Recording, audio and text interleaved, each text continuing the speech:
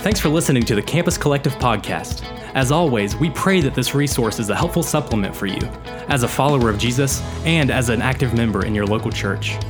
We love God's design for His church, and we believe that this resource could never substitute the incredible things that come from active involvement with a community of believers. Campus Collective is a ministry of Huntington Community Church. To learn more, visit our website at huntingtoncommunitychurch.com.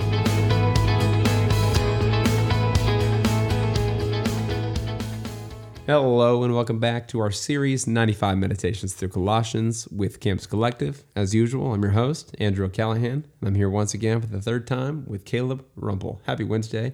Caleb, what do you have to share with us today? All right, we're going to be going through truth number 28, which, as we were preparing for this, we were joking that we're going to call it untruth number 28 because there's some areas of it that if we're not careful can get a little bit, could be twisted and misinterpreted. A little sticky. A little sticky, yes. A little sticky. So we're going to, I'll share the truth, which is that our suffering can and will be used by God to bring about his kingdom work and to bring to completion his work. And then we're drawing this from verse 24, which I'll go ahead and read for us. Now I rejoice in my sufferings for you, and I am completing in my flesh what is lacking in Christ's afflictions for his body, that is the church.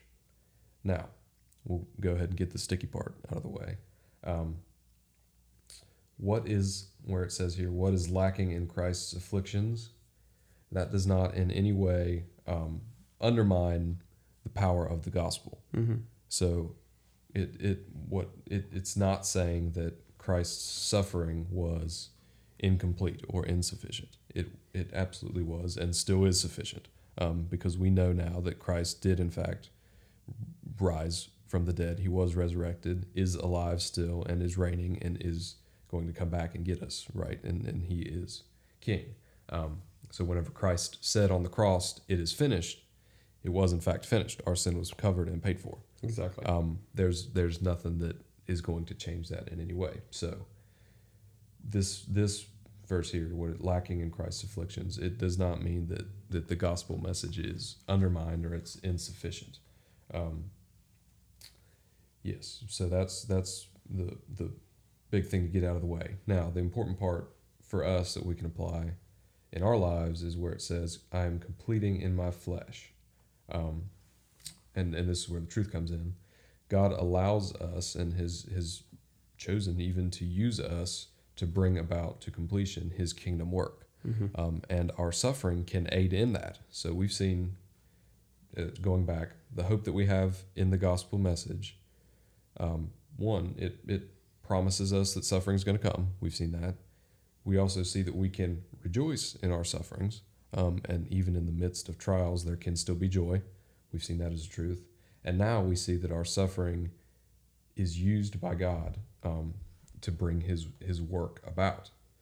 And so as we are sharing the gospel and as we are serving in God's kingdom and in his work, our suffering is used ultimately for the spread of the gospel and ultimately for God's glory. And God is going to use that to bring the number of the church to completion. Exactly. I think that when we're talking about, we have to ask ourselves, what is the reality of the growth of the church, of people repenting, of all nations, not just in America, but we got to think about in really, really challenging contexts like indigenous peoples in the mountain regions of the Middle East, maybe, where no gospel presence yet exists. Mm. So can those people repent? And let's talk about reality here. Can they repent and believe in the gospel and be saved just by virtue of the suffering of Christ on the cross? Yes, they can. If they repent and believe in the gospel, they will be saved. Now, the problem lies in that they don't have the gospel, right? Paul talks in Romans. He says, how do they believe unless they hear? How will they believe what they have not heard? How will they hear what has not been preached? And how will preach unless someone goes? And it's just how beautiful are the feet of the one who brings the good news of the gospel. And so that's our role. Our role is to bring the gospel. And now talking about reality, we know that it is a reality that we can test. This is a testable reality that those who attempt to bring the gospel to a whole world, including in the United States and sometimes, although we are in a less challenging context right now by God's grace, it is through suffering that the gospel will be brought, that we know that there's a road of suffering. That's just the reality.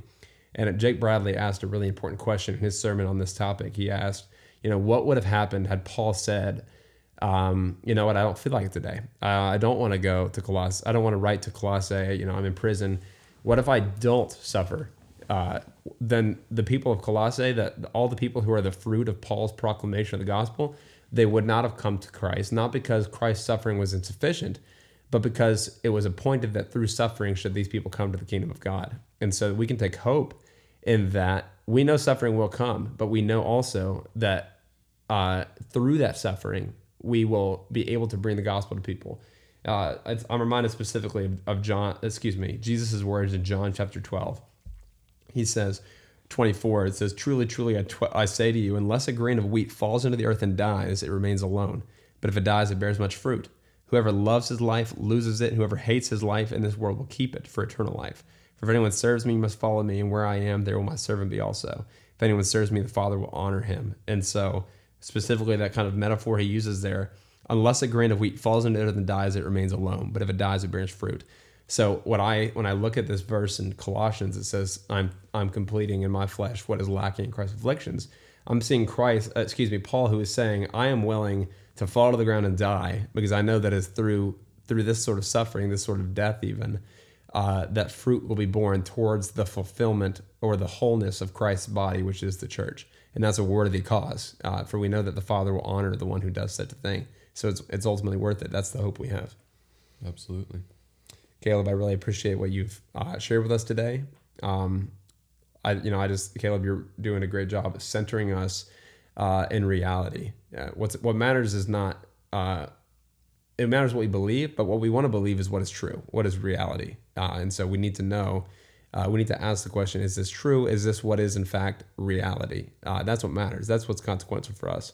So ask those important questions. We're going to keep asking those questions on this podcast. So please join us tomorrow as we continue through our series, 95 Meditations through Colossians.